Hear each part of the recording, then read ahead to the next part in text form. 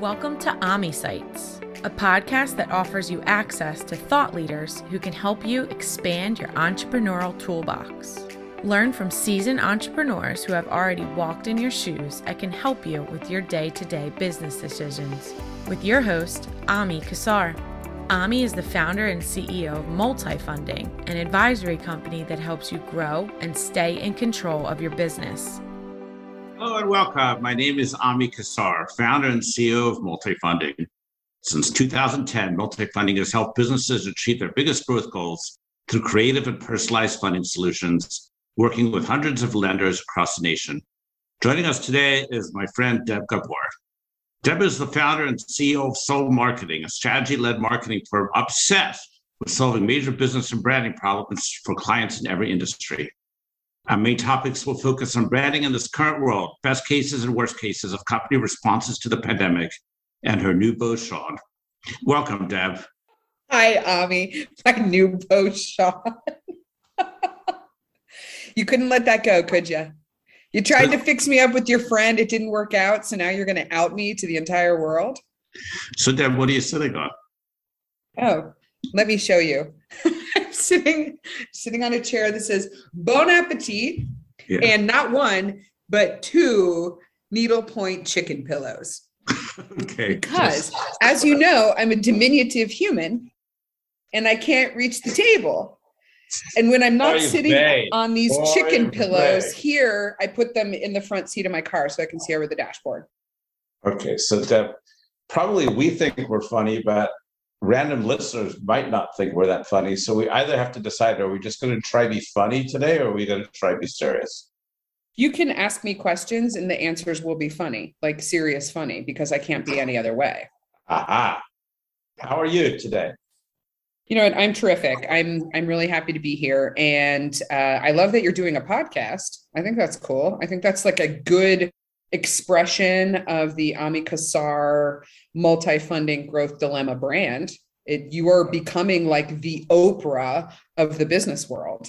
My new book that's coming out called AmiSites. AmiSites, they're sort of like Debinars.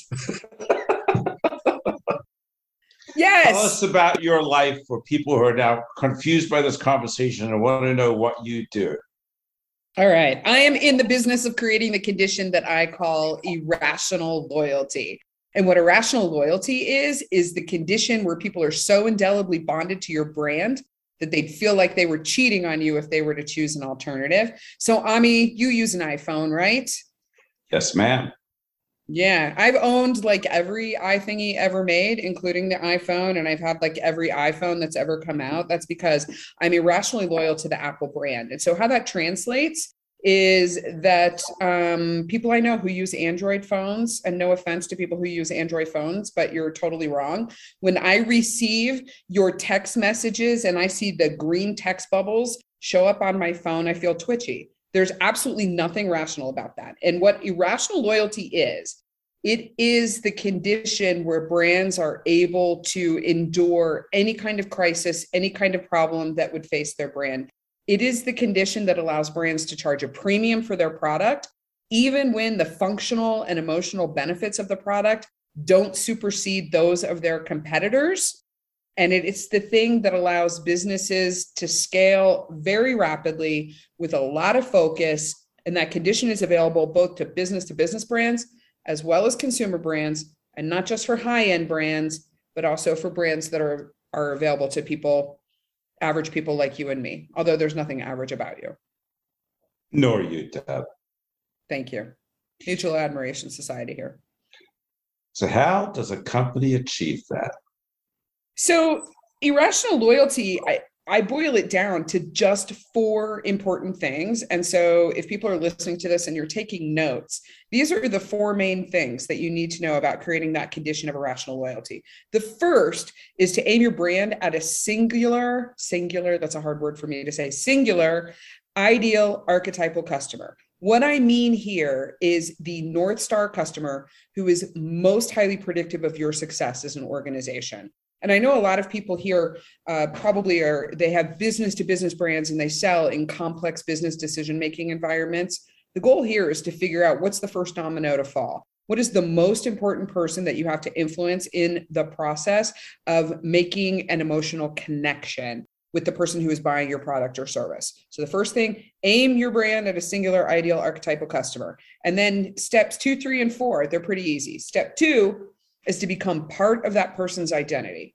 Become part of who that person is. So Ami, have you ever identified as, say, like a Coke person or a Pepsi person or a Mac or a PC?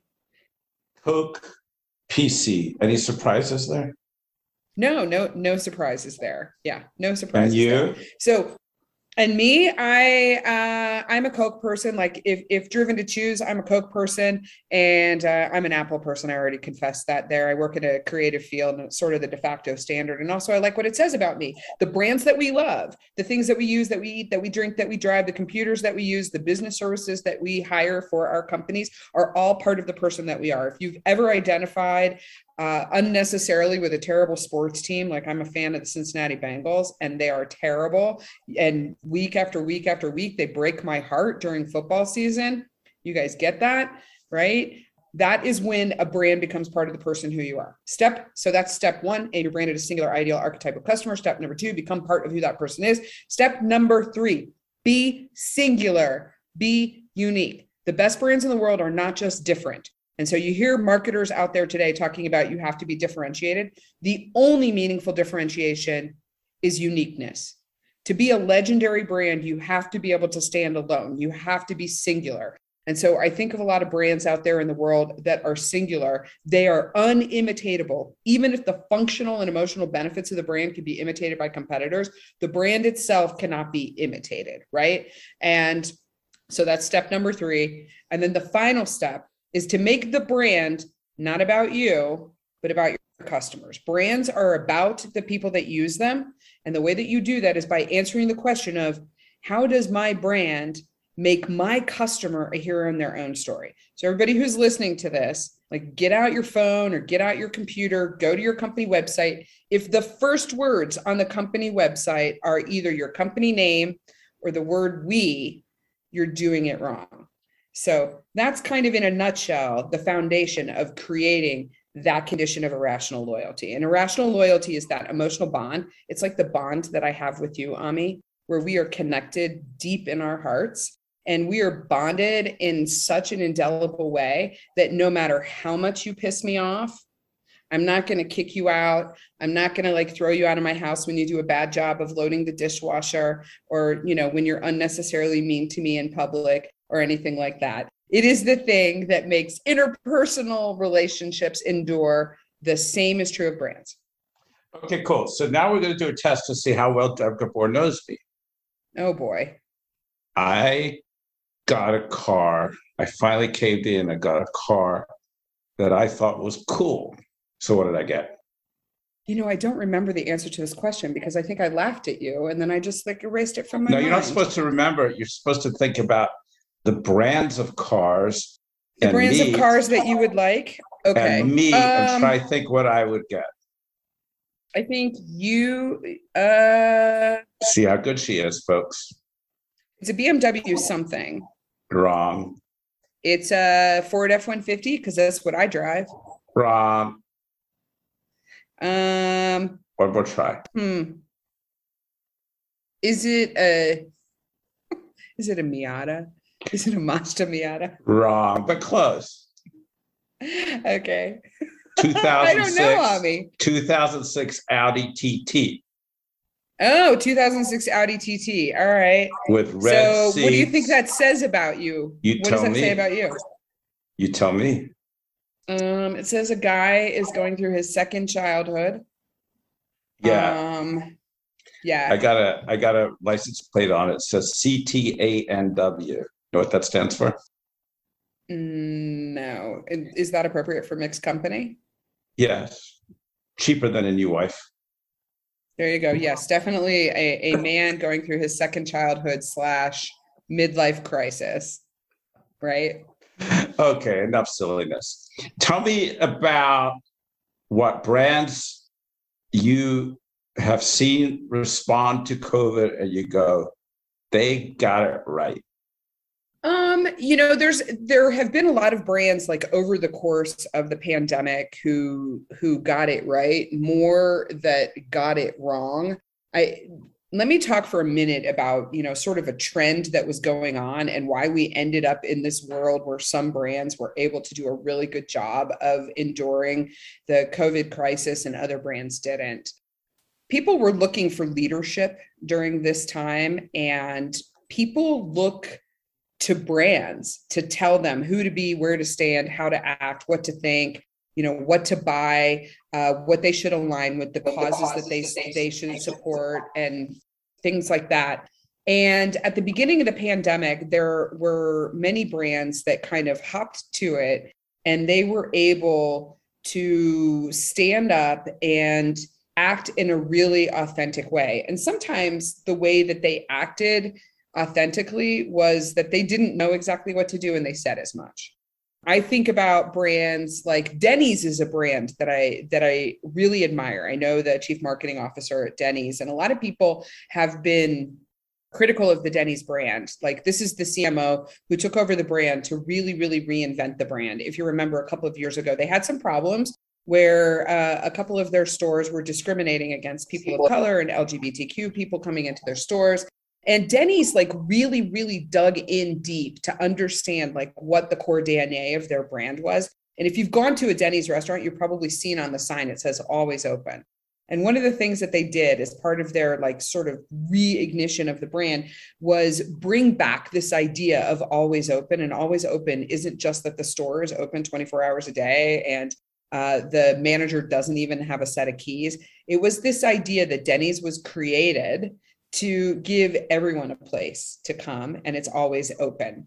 And so when you fast forward through the pandemic, Denny's is a brand that showed up in a really, really authentic way. One of the things that they did, and they had been doing this before the pandemic, was they have a big 18-wheeler that drives all over the country. And when there are natural disasters or there are crises that happen in different parts of the United States, they take this 18-wheeler that's equipped with commercial kitchens in it, and they bring it to a site and they feed people.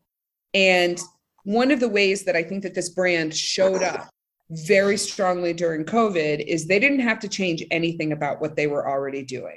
They dug into what their brand already stood for, and they went out there, they leaned hard into it, and they did more of it. Other brands that did a great job during COVID were the brands that bridged the gap between people being able to use their products. I mean, there were a lot of products and services that we couldn't use during the pandemic, right?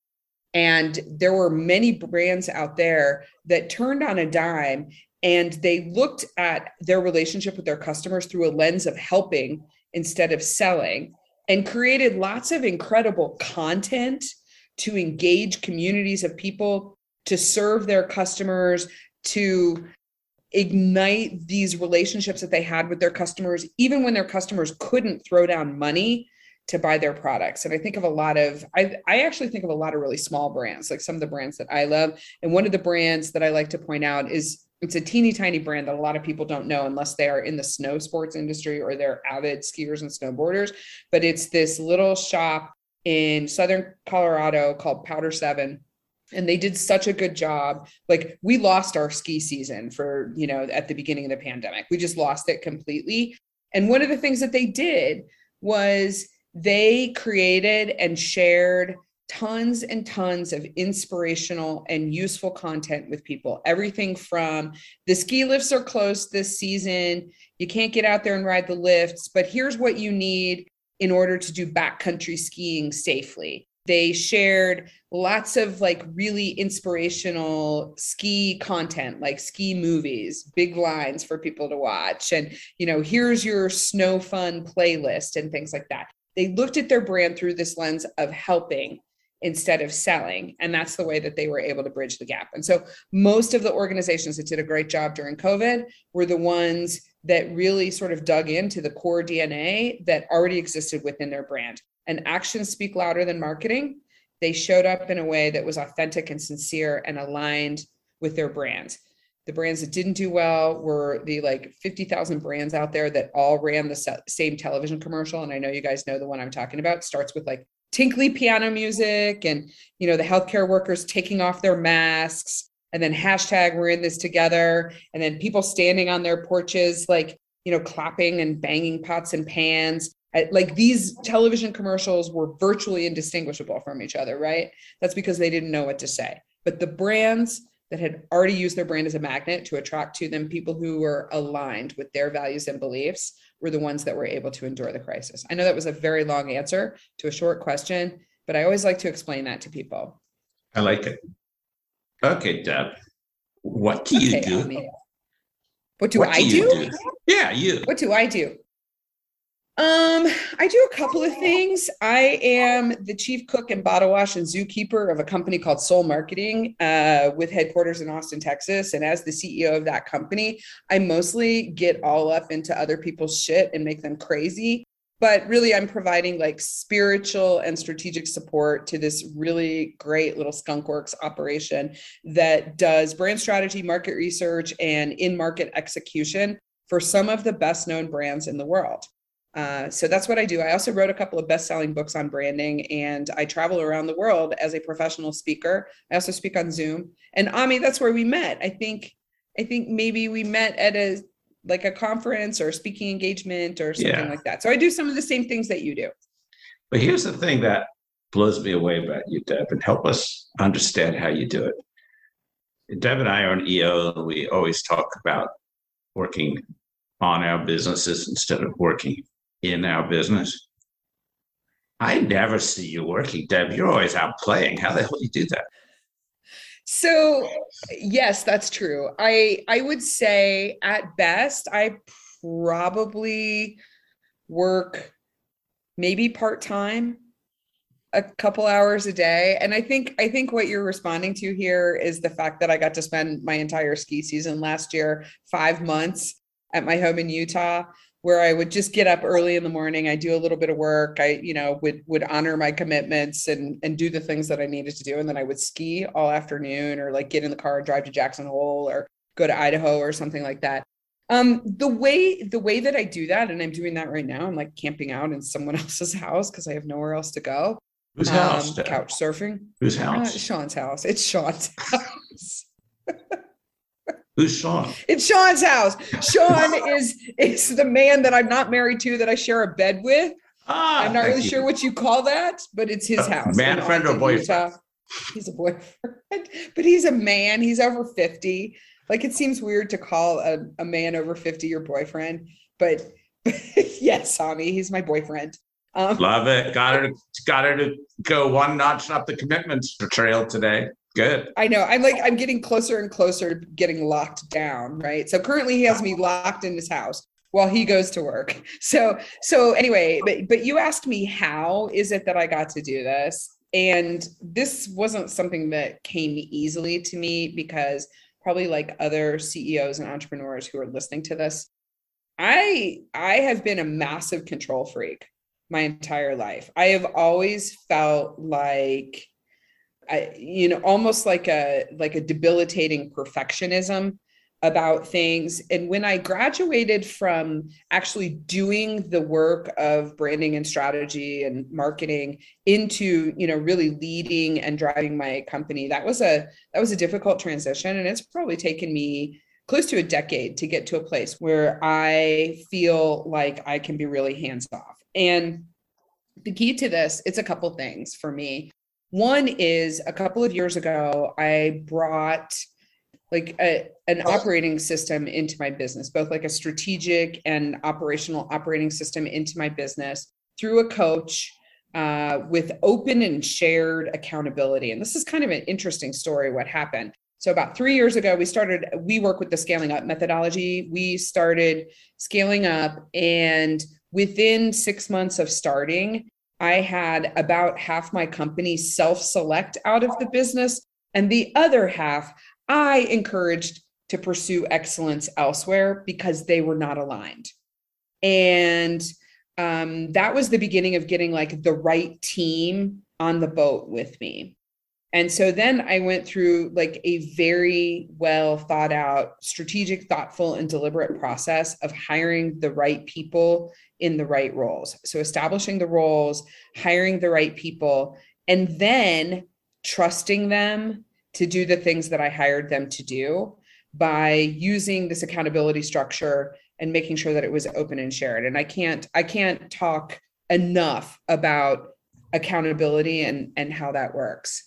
And then I'll say like the last thing was actually making myself do it, like literally making myself check out. So last winter was really the beginning of this very fun journey where I spend part of my time like working on my business and doing business related things, and then working on my own personal brand and writing books and speaking and all that. The part that I do in my business is really around coaching, mentoring, leading, making sure that people in the company understand the methodology that we use, and just, sort of being that spiritual and strategic guide. But the key here, in order to like actually get that freedom to do the things that I want, I blocked off days on my calendar. I took off to Utah last winter, and I had my assistant block off every single day of the week from 12 o'clock on. And so nobody scheduled me, nobody invited me to things, nobody sent me things to review. I literally made myself absent. And when I came back after ski season, my team asked me, they're like, what kind of summer sports do you do? Do you like trail running? Do you like water skiing? How do we get you out of the office more? So that's it. I got the hint. So then I went out and I found a boyfriend so I could get away. That's my favorite summer sport. Deb, how do people find you if they want you? Probably the easiest way to find me is debgabor.com. And there's information on debgabor.com. You can get access to my books, Branding as Sex and Irrational Loyalty. There's videos there. Also, I would encourage people to go and find the free downloads. So for this branding methodology that I explained at the beginning, where you aim at the ideal customer and then you answer the questions, what does it say about them that they use your brand? What's the one thing they get from you that they can't get from anyone else? And how do you make them a hero in their own story? All of that is documented in a bunch of interactive free downloads that people can have without obligation. There's a bunch of exercises there that if you were inspired to create a brand that creates irrational loyalty with your customers, you could download all of those worksheets and you can give it a whirl. The other thing is I invite people to reach out to me. I'll meet with anybody. Like we can have a 15-minute meeting. Just do your worksheets first, and I'm happy to review them and walk you through them and kick your rear end around a little bit to take it to the next level. But all that stuff is available at debgabor.com. Or Ami, you seem to know where I am all the time, so they could just text you. Or you could just find her on Instagram, cruising around the world. That's right. I'm all over the place. Yeah.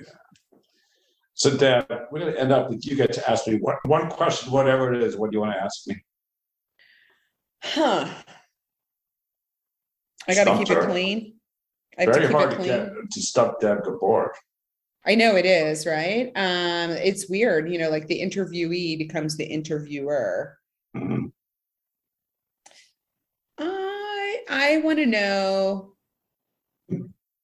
if you could share one insight with an aspiring entrepreneur or an entrepreneur that's really, really struggling, if you could share one insight with them that you think would be transformative, that isn't like one of the cliche kinds of things that we hear all the time, like work on your business, not in your business, or, leaders read and all of those kinds of things, or fish where the fish are, something that is not cliche, that is really unexpected, that you think would be a transformative insight for an entrepreneur, what would that be?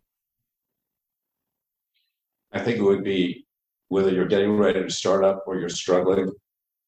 Think long and hard about what it is you want to do or what it is you're doing, and you truly love it.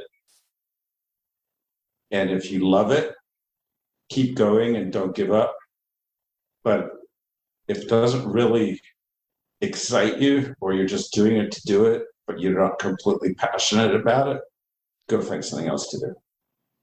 I think that's so important and it's so poignant. And it is not something that my parents told me. Like my parents, I'm the child of Eastern European immigrants, like hard working people who were very much like work to live kinds of people. They didn't take a lot of risks. They really weren't living in their zone of genius in their professional lives.